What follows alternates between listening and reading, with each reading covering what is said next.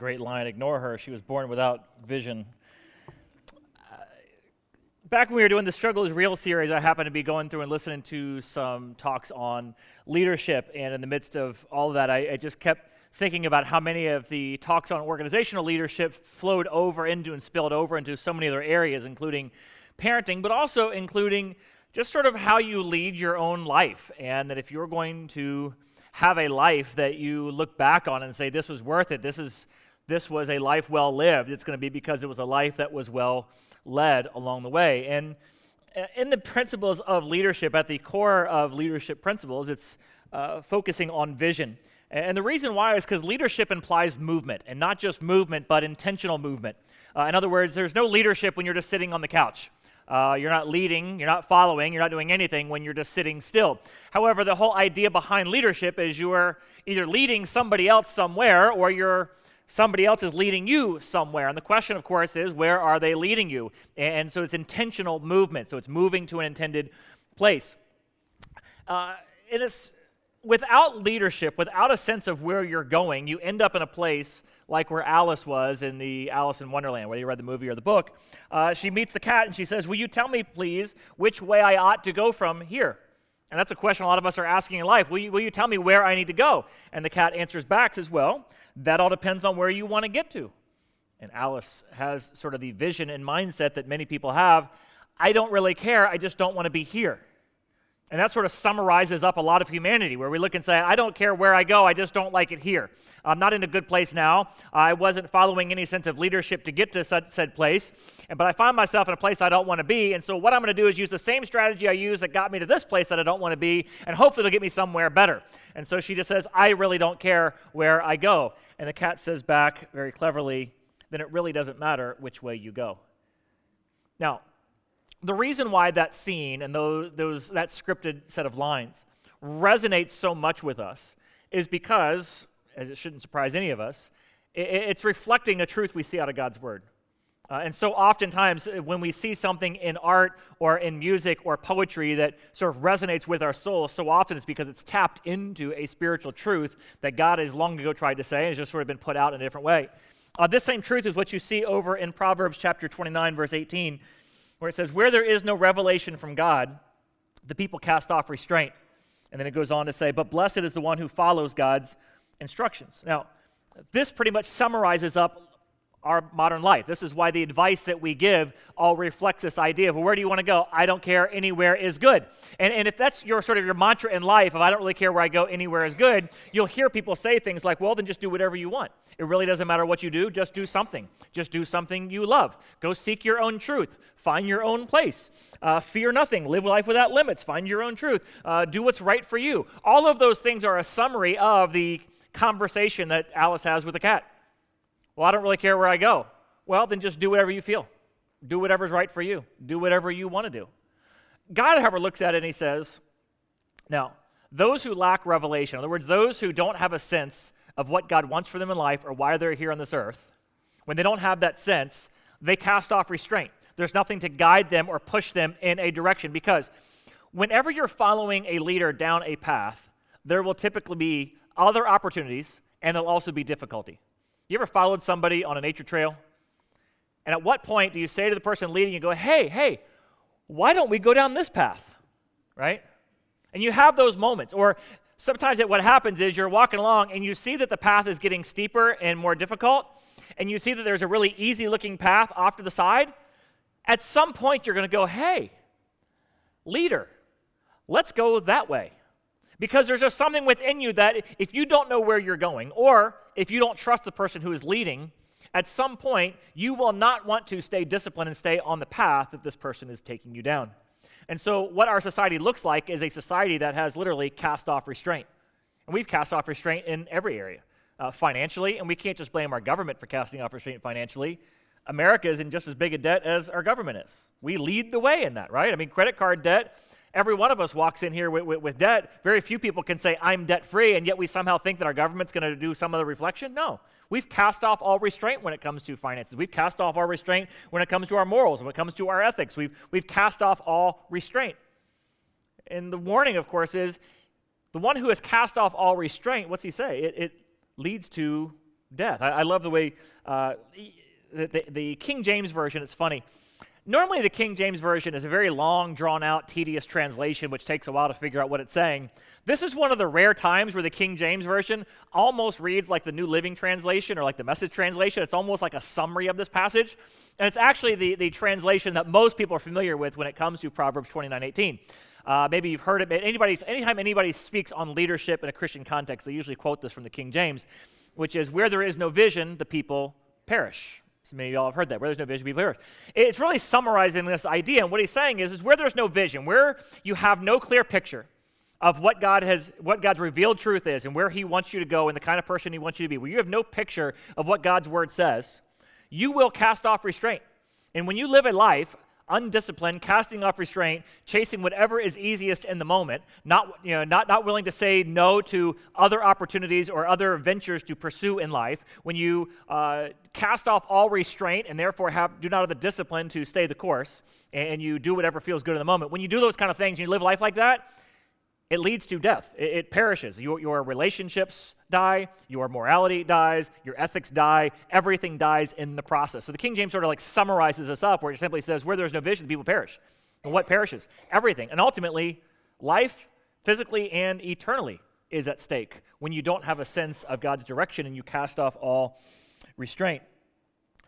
You've heard it maybe said that life is a journey, and it is. And everybody ends up somewhere. The thing about it is, though, is not everybody ends up somewhere intentionally. Life's a journey.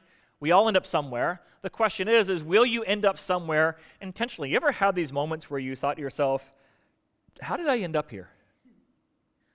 Now, sometimes that can happen due to circumstances completely out of your control. Sometimes it happens simply because you just sort of got through the day and you focused on the day or you focused on the week and you just sort of focused on a short-term plan or objective and you never really had a grander vision of where it is you wanted to go and what it is you wanted to see happen or what it is you felt was being led to go do. So, like if I were to ask you, where do you want to be in 10 years?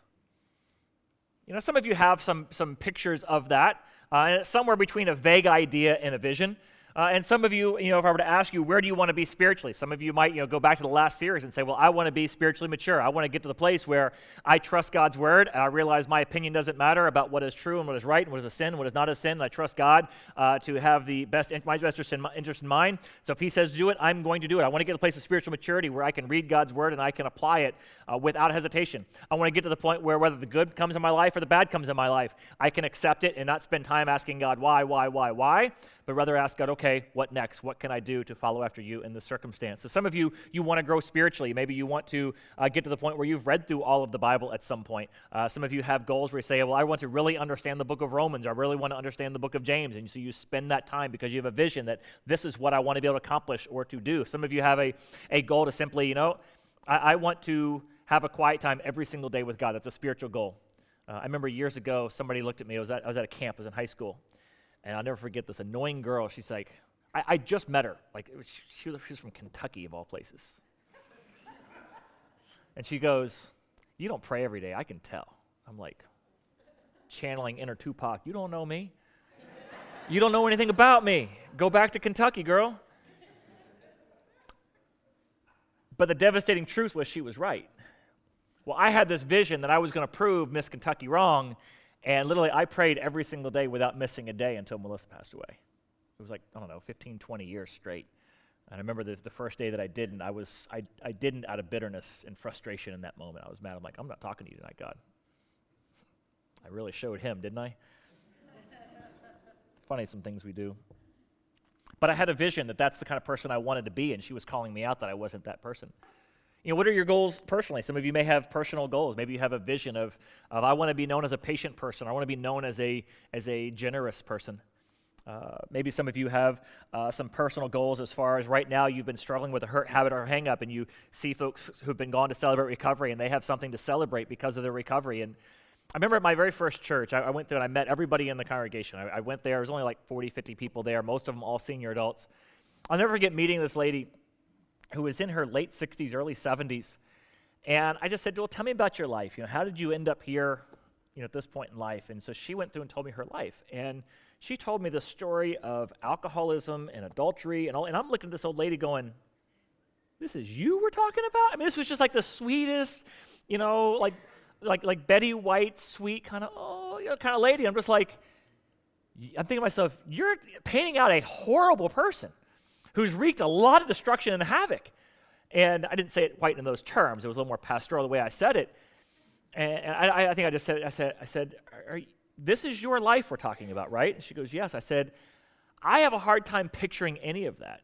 And she says, well, that was a long time ago, and I've worked through a lot of that, and I've learned from a lot of mistakes. And then she went back to a time like 20 years ago where she'd made some changes. And you think about it, she'd been living a completely different way for the past 15, 20 years to the point where you had no picture of that's who she was.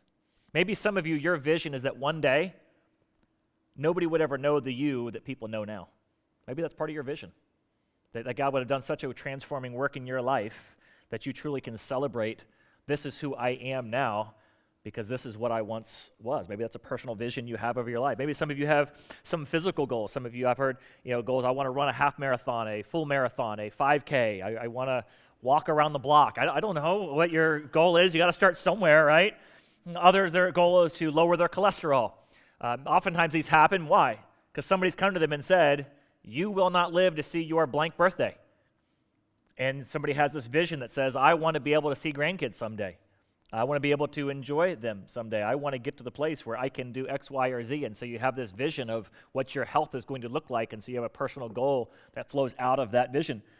Some of you have moral goals. I remember when I was a teenager, my goal was to have it such that that I waited until marriage, that my wedding night would be a special night.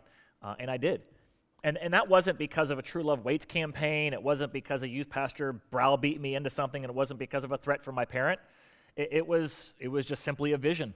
It was a vision I had of this is what I wanted. And by the way, a vision can fuel what external discipline can't. Like you might have this mindset, how can I get my kids to do what I want to do? How can I paint a vision for them?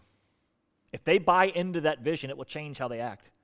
You'll see this with people on like a wrestling team who you'll see kids who their life is totally undisciplined, and all of a sudden they start wrestling and they have this vision of winning something in wrestling, and all of a sudden, I remember talking to kids, I'm like, wait, you don't, this is high school even. I was like, wait, you don't go out and drink? They're like, no, man, I want to make weight. And they got so driven because they had a vision, and the vision fueled their behavior and their personal choices. Maybe some of you have a vision where you want to be professionally, whether it be going back to school or getting your degree, finishing a degree. Maybe it's making a promotion. I don't know what your degree, your goal is, or the vision that you have for where you're going to be professionally. Some of you want to start your own business someday, or maybe you want to go and work for a different company or work for yourself. I don't know what your professional vision is, but do you have one, or is it just a vague idea out there, maybe somehow, some way? Do you have a vision for your relationship? One of the things I do when I do pre-marriage counseling is I usually, the very last time I meet with a couple, I'll show a video, and it comes out of a marriage series we did years ago. Somebody recommended the video. I saw it, and I showed it that morning. And it's a song called Dancing in the Minefields. And sometime go look it up on YouTube, Dancing in the Minefield. And I basically sort of caption it as a bunch of old geezers dancing. And what it is, it's these old people just looking in each other's eyes and smiling and dancing. I remember looking at that going, that's what I want to be someday. I want to be in my 70s, in love, dancing with somebody. It's a vision I have, and it's something I still want. I know you look at me right now and say, well, how's that working out? It's not working out really well right now. I'm single, but it's a vision I have. It's what I want. I want a relationship that will last for all eternity. Not eternity, well.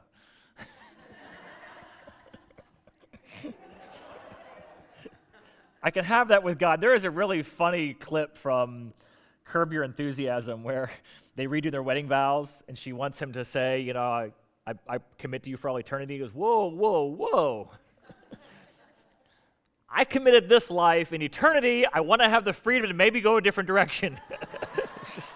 And they get into this whole argument about it. It was kind of a funny thing. Sorry. I chase tangents sometimes. But back on focus. As a parent, what vision do you have as a parent? I've shared before, one of the visions I have is I want my kids to love coming home. When they're old, I want them to come home. I have a friend of mine whose son had the opportunity to move anywhere in the country. Their job says you can move wherever you want. And they moved back to their hometown and bought a house 4 doors down from his dad. Wow. I mean, amazing. Like, I want that. That's my vision. I hope you guys know I'm working on that. And they're like, buy me a house down the street from you, Dad, and we'll come back, right? No, they bought the house down the street. It was they did. That was the vision there. I have a vision that I want them to be able to make it on their own someday. I even have that vision for Jewel, too. I'd love for her to be a self-sustaining adult, that she could take care of herself. It's one of my visions I have for her, and it's going to take a long time. We're working towards that goal. It's a vision. Maybe some of you have financial visions of maybe one day being debt-free. I've had several people from the church who said, one day I want to go on the Dave Ramsey show, and I want to scream from the top of my lungs, we're debt-free! You've seen people do that? That was their dream, and that was their vision, and it takes a lot of hard work to get there. Maybe some of you, your vision financially is to have the money to just save up for retirement, to put that money away in your Roth IRA. Like, where are you going to find extra $5,000 a year from? I don't know, but if it's a vision, you'll work towards that, or maybe to save up to have the down payment for a house. Whatever your financial vision is, it's got to be a vision. Now, the reason why I keep saying vision is there's a difference between a vision and a vague idea. And so oftentimes we confuse the two. We think we have a vision because, like, maybe some of you listeners like, yeah, that sounds good to me. Yeah, that's kind of what I was thinking. I like that too. That, I don't know if I'm actually want to run the 5K. I just want to be physically able to. I just want to be able to, I want to feel like I can. I don't actually want to have to do something like that. I just want to feel like I can. The difference between a vague idea and a vision, if you go back to that passage, where there is no vision, where there is no revelation from God, the people will cast off restraint. That's sort of one of the tests of whether or not it's a vision or a vague idea. What is the discipline and the determination you have to pursue that? See, a true vision is where you will forgo what you want to do in the moment, where you truly can have the restraint to not chase other opportunities, and you have the restraint to not stop when your body wants to stop when every obstacle comes against you. So it says, where there is no vision, people will cast off restraint. Where you have a vague idea, that's pretty much your life. Another opportunity comes up, you say, maybe you got this financial goal, I want to be debt-free, but then something new and shiny comes along, like, oh, it really would be cool to have a nice new bass boat. I thought you want to be debt-free. Yeah, but I really want the boat too. That's a vague idea of being debt-free. That's not a vision. A vision does not get to that moment and just cast off all restraint and go spend something on the credit card. When you have a vision, you have the determination and the discipline to stay the course. When you have a vision that says, I want to be one of those old geezers, when there's another opportunity out there to go and chase after something else, you have the restraint. And maybe some of you have gone down that path, but you come back and say, no, I made a mistake. I realize this is the vision that I want for my life. And so you come back. What is it, a vision or is it a vague idea? And that's something you sort of have to work through on your own. The ones who end up at their intended destination. So we mentioned before, everybody ends up somewhere, but a few people end up at a place intentionally. The ones who end up somewhere intentionally had a vision that got them there. It's what fueled them to have the determination and the discipline. Those who don't, at some point they cast off all restraint. Like a budget is a restraining device, right? It's really hard to stay on a budget if you don't have a vision for why you're on that budget. See, what happens with vision gives a sense of purpose. It gives a sense of reason why I'm doing this. When things get difficult, it comes back and says, remember, this is why we're doing it. It's why I struggled with math. Now, the honest truth is, I'm actually very good at math. I have a brain that loves math. I love problem solving, and when I would sit in math class, when I would actually decide I cared, I would literally fly through math. My math teacher could not figure me out. There were some units in math where I would literally turn in a D, and then I would realize, oh, stink, I need to pass this thing to be able to stay eligible. And literally, I remember there was like 3 tests in a row. I did the test, each one of them in less than 10 minutes, was the first one to hand in my paper and walk out, and the teacher looked at me like, what? How did you do this? And she's like, thought I was cheating, calculating or something. I was like, oh, this stuff's easy. Here was my problem with math, and I still to this day have a rebellious problem with math. Long division, what's the purpose? And I want to know what teachers say today. Back in the day, they used to say, well, you're not always going to have a calculator with you. How'd that one age? Didn't. Trigonometry, algebra, calculus. Hey, I'm sure if you want to be a rocket scientist, or if you want to be a computer engineer, or I've heard even if you're shooting mortars in the military, those things are important. None of those were part of my life goals. None of those were part of my dreams. I knew from an early age I wasn't going to be a rocket scientist. And so I would be forced to sit in these math classes, learning math, that I looked at and said, I have no vision to ever use this. I don't ever want to use this. I don't ever want to see trigonometry ever again. When my kids have gone to do it, I've looked at it and they'd say, Dad, do you know how to do this? And I'd look at it and go, yes. Well, can you help me with it? No. Sorry, I'm not going back there. And I'd ask the question, do you want to be a rocket scientist? No. Then I'm not really going to support this. I'm sorry, Listen to my biblical advice, not my parenting advice, okay? However, I got to college and I took a class called cost accounting. Don't let the word accounting fool you. It's really business math is what it was. When you think of the word accounting, you're thinking of ledger book accounting. Once again, another useless class. A computer program does it all for you. However, when you got to cost accounting, it was like math that was useful.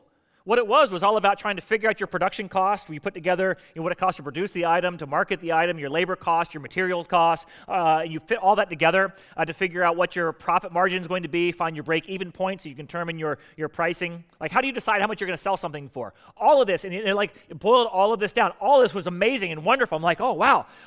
I loved that class. Why? Because I instantly realized whether I paint houses for the rest of my life, because that's what I was doing when I was in college, whether I paint houses for the rest of my life or become the CEO of a Fortune 500 company, all of this stuff is useful. I can see a vision for how I would use this math somewhere in life, and I loved it, right? But it was fueled by a vision. When you lack the vision, you'll cast off restraint. Like when it came to doing long division or going outside and playing games, it was really hard to have the discipline and the determination to finish it out because I didn't have any vision for it. Another author put it this way, trying to describe this, is imagine, if you will, you were told to fill bags with dirt. They said, all right, your job today is to be a dirt bag filler. And you're like, what? So you go out there. How many bags of dirt do you fill before you give up? Before your phone rings, you cast off restraint, you go do something else, right? The person comes back. And I picture they come back and they go, hey, how you coming on filling the bags? I'm like, well, you've only got like a half of one done. Come on, man. Come on, this has to get done. And you're like, oh, I don't want to fill dirt bags. And you say, no, those aren't dirt bags. Those are sandbags.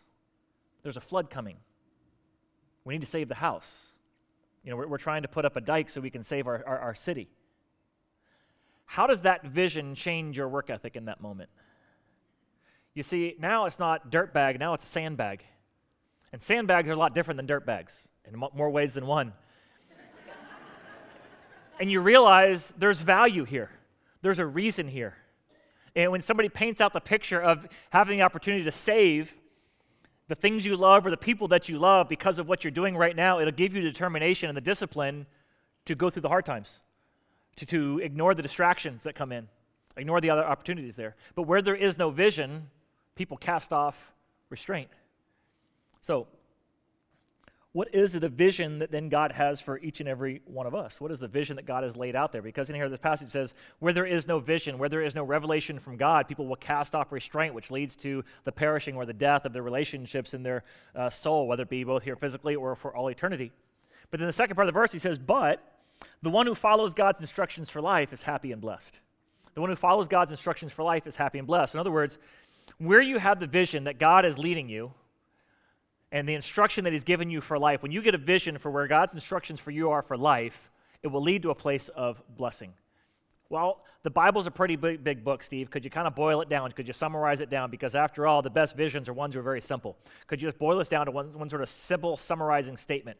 Glad you asked. Somebody actually asked Jesus that very same question, fortunately, and he gave the answer for us over in Matthew chapter 22. He says, can you boil it all down? Can you summarize up what the meaning of life is, the purpose of life, all of the instructions that God's given us that will make us this place of blessing if we follow after them? What are they? Could you just boil it all down?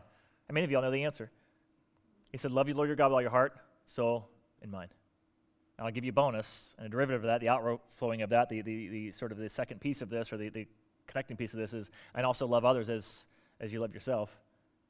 And then what's he say after? He says, all of the law and the commandments, all of God's instructions, hang on this. All of them. If you want to know what it all flows out of, it all flows on this one thing, which is why I summarize this every single week for you by saying simply what? This life is about nothing more than a loving relationship with Jesus Christ that you'll enjoy for all eternity. That's where it came from. It just comes out of what Jesus says. What can you just boil everything down? And if you follow after that, see, this is the way it changes your life. When you begin to say, this is what life is all about. Remember I said it gives you the discipline and the determination to push through difficult times. Now think about this in terms of some of the other stuff that you read in Scripture. Like, for instance, James chapter 1 says this, "Consider it pure joy, my brothers and sisters, whenever you face trials of many kinds, because you know that the testing of your faith will produce perseverance. And let perseverance finish its good work so you may be mature and complete, not lacking anything."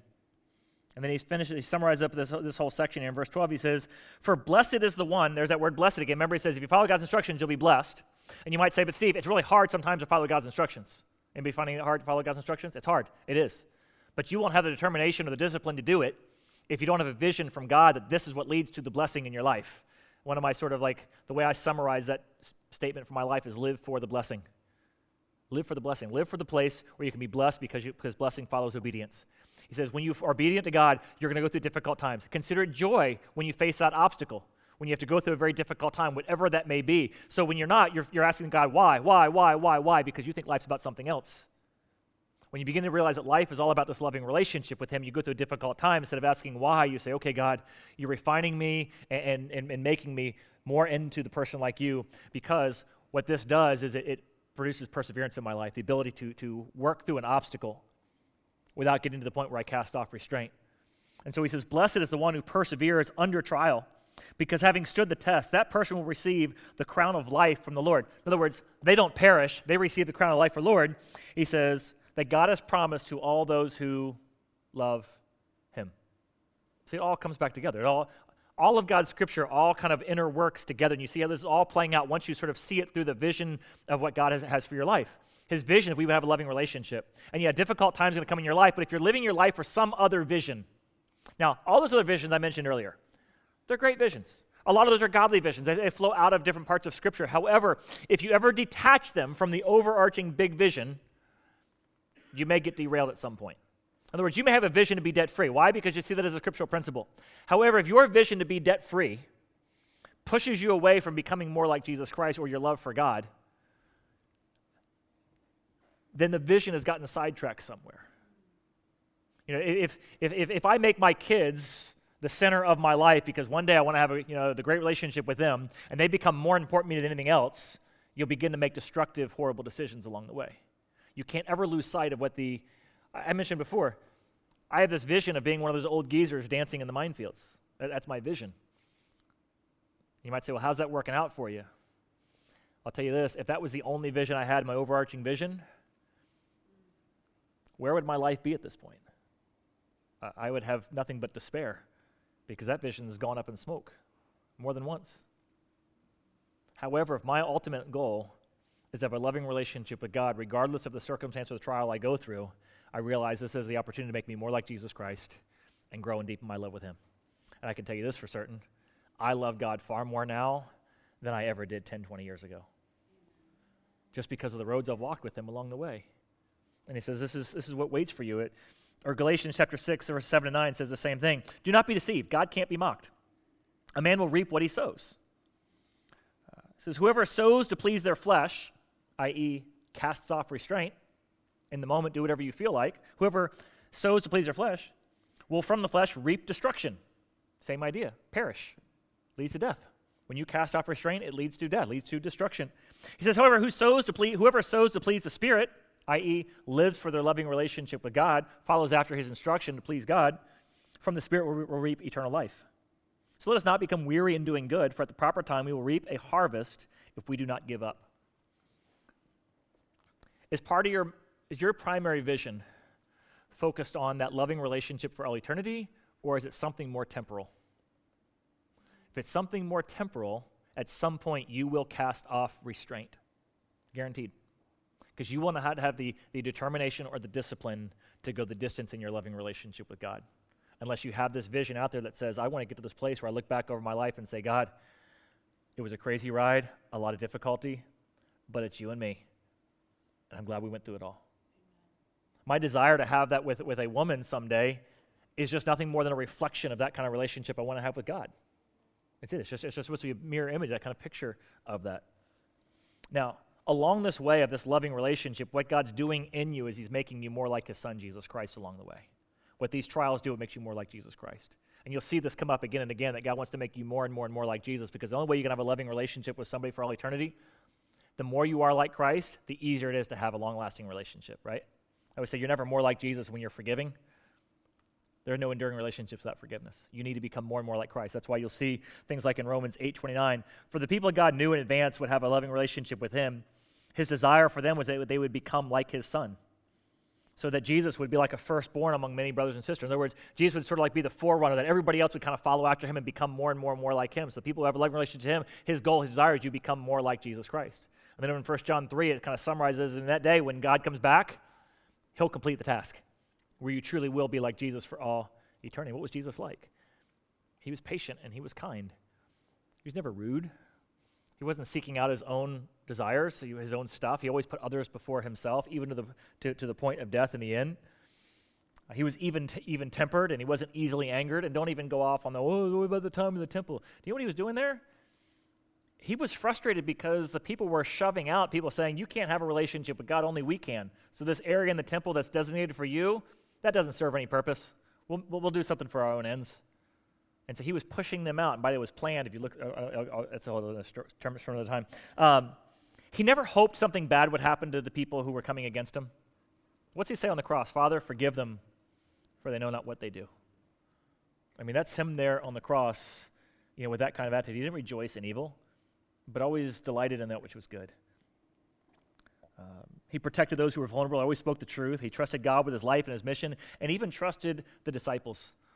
Why sometimes, right? He always saw the best in them. He always hoped the best in them. You might look at your life and say, how could God ever still want to use me? He sees the best in you and he believes the best about you. And his love for you would always persevere. He would never give up on you.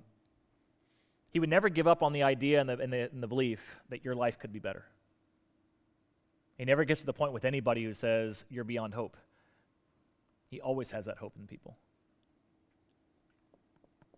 I don't know if you realize it, but I was just sort of going through and quoting and summarizing 1 Corinthians 13. Jesus was the embodiment and the epitome of love. Love is all those things. That's who Jesus is. And God's hope and desire for you is you have a loving relationship with him, that you become a spitting image in the epitome of love, which was Jesus Christ. So why is it that God wants you to become like Jesus? Because Jesus was the spitting image and the love personified. And as you become love personified, it allows you to have a loving relationship with him that lasts for all eternity. So putting it all together, God's vision for you is that you and he would have a loving relationship, and that you would use that everything that comes in your life would be going through the filter and the lens of God, how can I have a deeper and more growing, loving relationship with you, such that I can enjoy it for all eternity. And all these other things that I want to see happen, the degree to which they are a vision versus just a vague idea is the degree to which I have the determination and the discipline to see them through. Or do I get to the point where I just cast off all restraint and do whatever I want? What is true about your relationship with God, and what is true about all these other, under visions that you have before God? Would you join with me as we close out in prayer? Father, if we truly are going to have a life well led, it begins with capturing your vision over our life. Because if this life is about anything other than a loving relationship with you, at some point, we'll be disappointed. Death or lawsuits or evil decisions or betrayals can take away everything in this life other than our loving relationship with you. Father, every other worthwhile vision that we can have, as godly as they may be, as good as they may be, are all subject to failure this side of eternity, other than our loving relationship with you. So, Father, may that be a deep desire with each and every one of us, that we truly have that kind of loving relationship, that we'll have the discipline and the determination to persevere through the end, regardless of what this life brings into our way. And in Jesus' name we pray. Amen.